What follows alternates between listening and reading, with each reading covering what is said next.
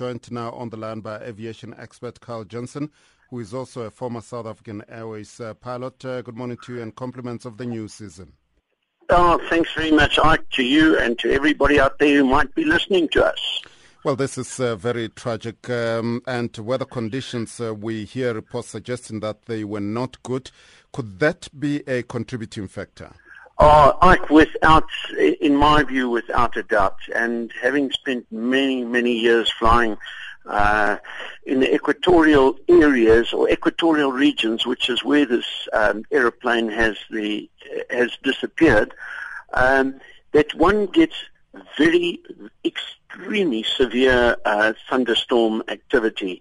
And, this also gels with what the pilot or one of the crew asked for clearance to deviate from its regulated track to avoid weather, which is a normal procedure and something that is to be recommended, of course.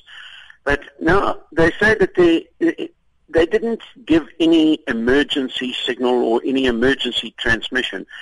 If the airplane had flown into a severe thunderstorm and possibly lost control of it or been in a situation where they couldn't handle this situation or, were just so busy trying to keep the airplane going, there is no time to transmit an emergency message.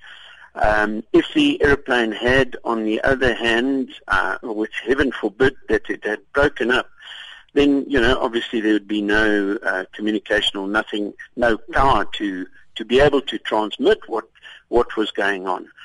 A really, really nasty situation.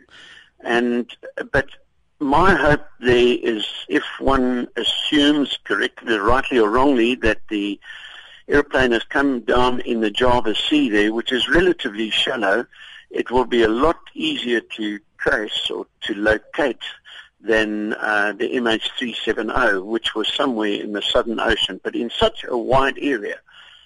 But despite that, the ocean is just so enormous. And I was just checking on Google Earth that they were about 600 kilometers from Singapore when they gave their request or made their request to divert from the regulated track.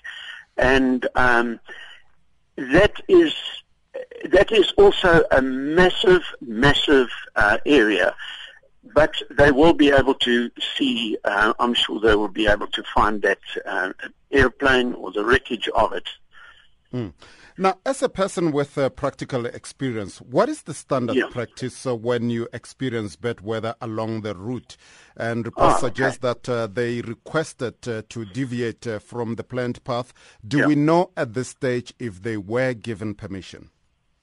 I have absolutely no doubt that they were given permission because, when you ask for deviation from for weather, the air traffic controllers are obliged because you don't ask for deviation if it is not absolutely necessary. And so I assume, and, air traffic control in that area is pretty good, that they would have been given clearance. Now, when you encounter serious turbulence like this, as I suggested or implied by the thunderstorms, that the airplane, you slow it to the best turbulence penetration speed. So there is a speed that has been calculated, worked out, and tested by test pilots on what to do with extreme turbulence so that you don't exceed the speed limit or you don't stall the airplane, which is what can happen in turbulence with the gusty wind conditions, which can be absolutely extreme, of hundreds of kilometers an hour. And you strap everybody in, and the airplane itself is so strong, so extremely strong and robust. And but if they get into extreme thunderstorm activity, it can actually destroy the airplane. But to avoid weather, all airliners are equipped with radar systems, and the Airbus has been it is a very modern airplane. That one was only about 5 or 6 years old.